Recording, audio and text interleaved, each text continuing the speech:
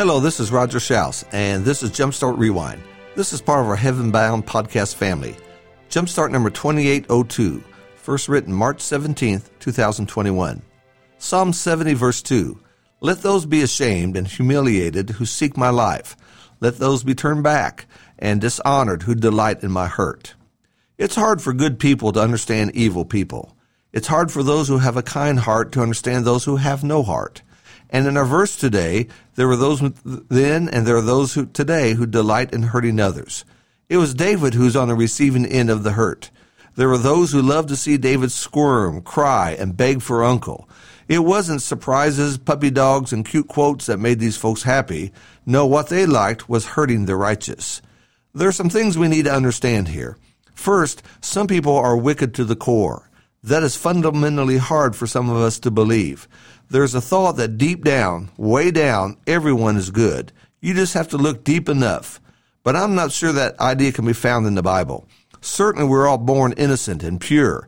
But as one makes the choices in his life, some don't tiptoe into evil. They dive in head first. They surround themselves with wicked and evil people who take them even further down that ugly path. The movies they watch are about evil. The music they listen to is about evil.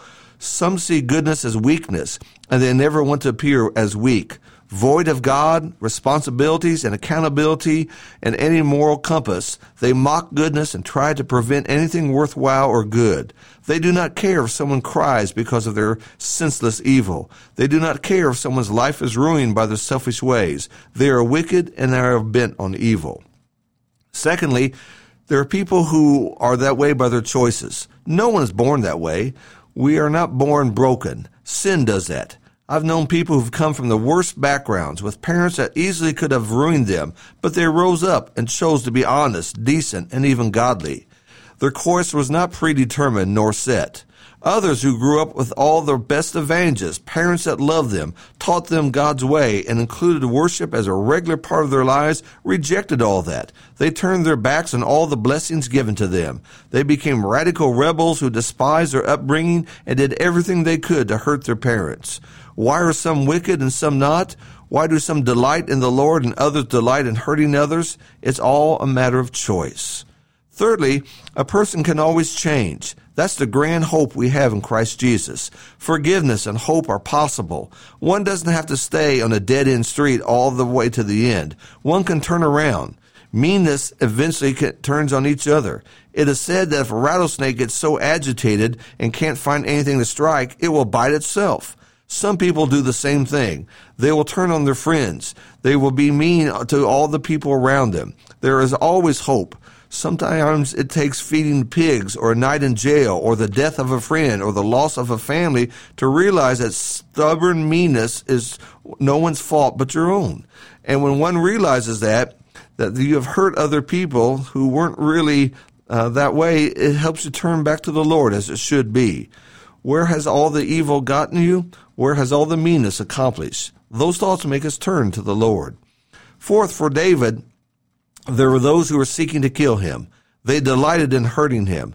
David didn't launch a counterattack. He didn't sneak in at night and settle the score. He didn't sabotage chariots. No, none of those things. What David did from our passage was pray to God. Let heaven deal with this. Take the problem to the Lord.